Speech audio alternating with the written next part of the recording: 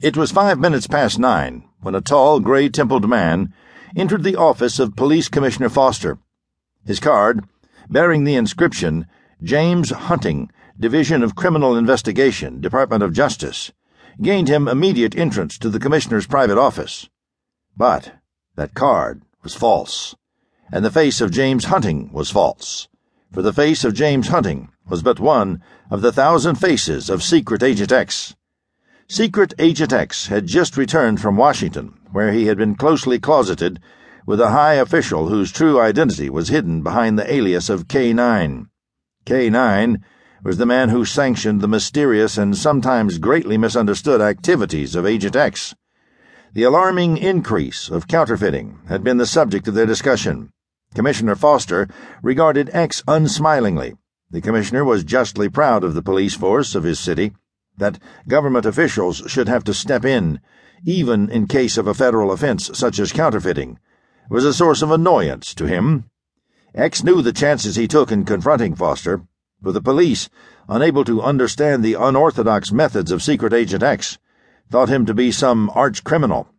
X had often been called upon to trick Foster in his lone battle against crime, and upon one occasion had narrowly escaped detection.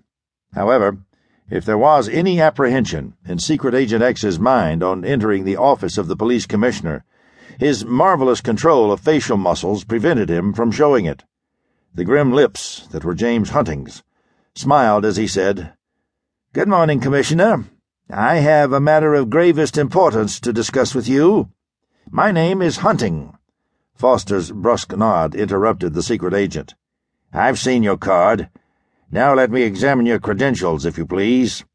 He extended his hand across the desk. X was prepared for this. In his private files he kept proper credentials for many of the disguises which he was forced to assume. He took a pass case from the inner pocket of his coat, removed a folded and official-looking document, and handed it to Foster. Then, while the commissioner was looking at the document, X dropped into a chair across the desk from Foster. The commissioner handed back the papers. "Everything seems to be in order, Mr. Hunting," he said, his tone a little more cordial.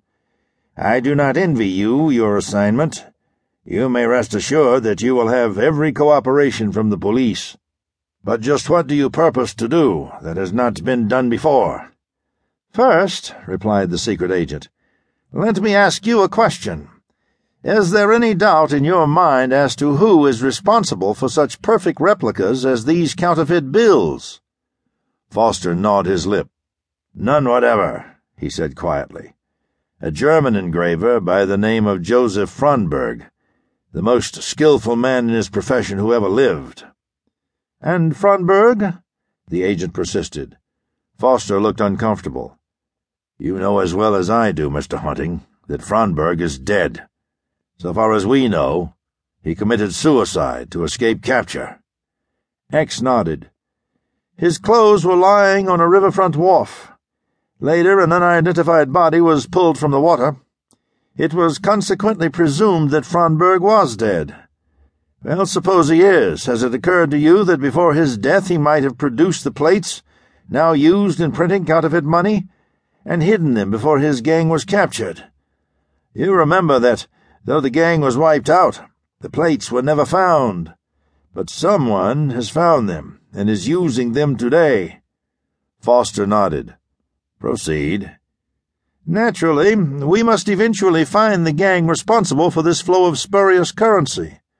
But until such a time comes, and we have learned sufficient about the activities of a criminal organization, that I am convinced is as powerful as it is efficient, I propose that all the banks in the city be closed pending the examination of every greenback in their vaults." Foster, overcome by surprise, sprang to his feet. "You can't believe that the banks are the source of this counterfeit money? Absurd!" X checked Foster with a wave of his hand. "Not the source, but certainly some banks have served as distribution points. Do you recall that a certain well-known bank was entered not a long time ago? So skillfully was this entrance managed that no one was the wiser until it was found all the money on hand was merely worthless paper."